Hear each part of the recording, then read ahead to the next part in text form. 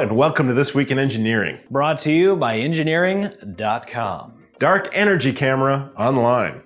The Dark Energy Camera from the U.S. National Optical Astronomy Observatory has taken first light. A key part of the Dark Energy Survey collaboration, the camera will try to answer why the expansion of the universe is speeding up, one of the biggest mysteries of astrophysics. The Dark Energy Camera was constructed at the Fermi National Accelerator Laboratory in Illinois and mounted on the Victor M. Blanco telescope in Chile.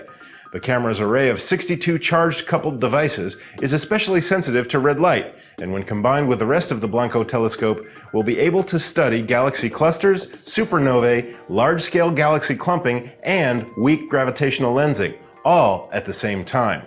The Dark Energy Survey will study 1/8 of the sky over a period of 5 years.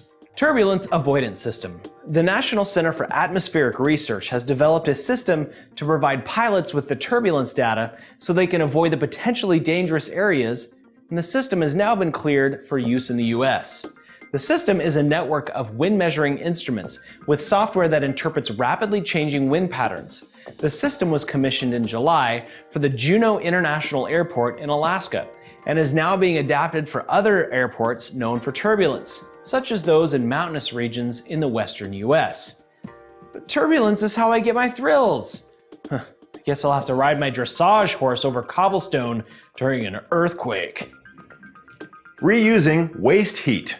Roughly 2/3 of the energy we consume is wasted as heat, and thermoelectric materials, which could convert the heat to electricity, are not yet practical, but are becoming more efficient. Scientists rate thermoelectric materials by the ZT scale, which incorporates the preferably high electrical conductivity and preferably low heat conductivity. A ZT value of 2 is roughly 12 to 15% efficient, similar to industrial photovoltaics. And new nanostructures have enabled ZT scores of up to 1.8 at 750 to 900 Kelvin. I say, why convert heat to volts? Just reuse the heat.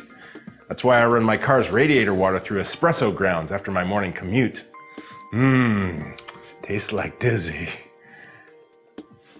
Martian riverbed. Mars Science Laboratory's Curiosity rover has now returned clear evidence of flowing water.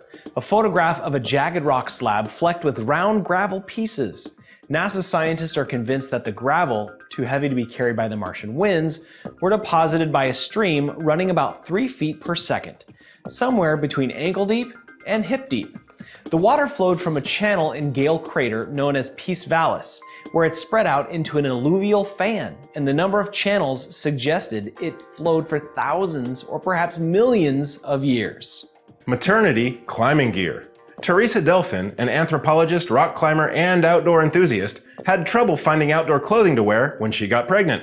So she founded Mountain Mama, and now the company has teamed up with equipment maker Mad Rock to develop the first ever rock climbing harness for pregnant women. The adjustable harness features padded leg loops and an open belly, and is expected to be available early next year.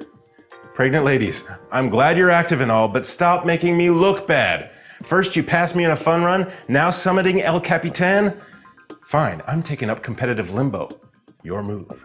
Washing machine shower. 4 industrial design students from Turkey have designed the Wash It, a shower equipped with a small washing machine. The system uses the water from the shower's drain, known as gray water, runs it through a carbon, organic, and chemical filters, cleans it with UV rays, and then sends it into a tank where it can do a load of laundry. The designers have won an IF Concept Design Award and are now working on a prototype. You call that gray water? Not after my day of cleaning septic systems, deboning chickens, and then reading YouTube comments. That's a filthy job. Fine, they're Lego bricks. Jeez. Well, that's it for This Week in Engineering. For more information about these stories, check out the links in the description section. Let us know what you think in the comments and tell your friends about the show. All right, engineers, let's get back to work.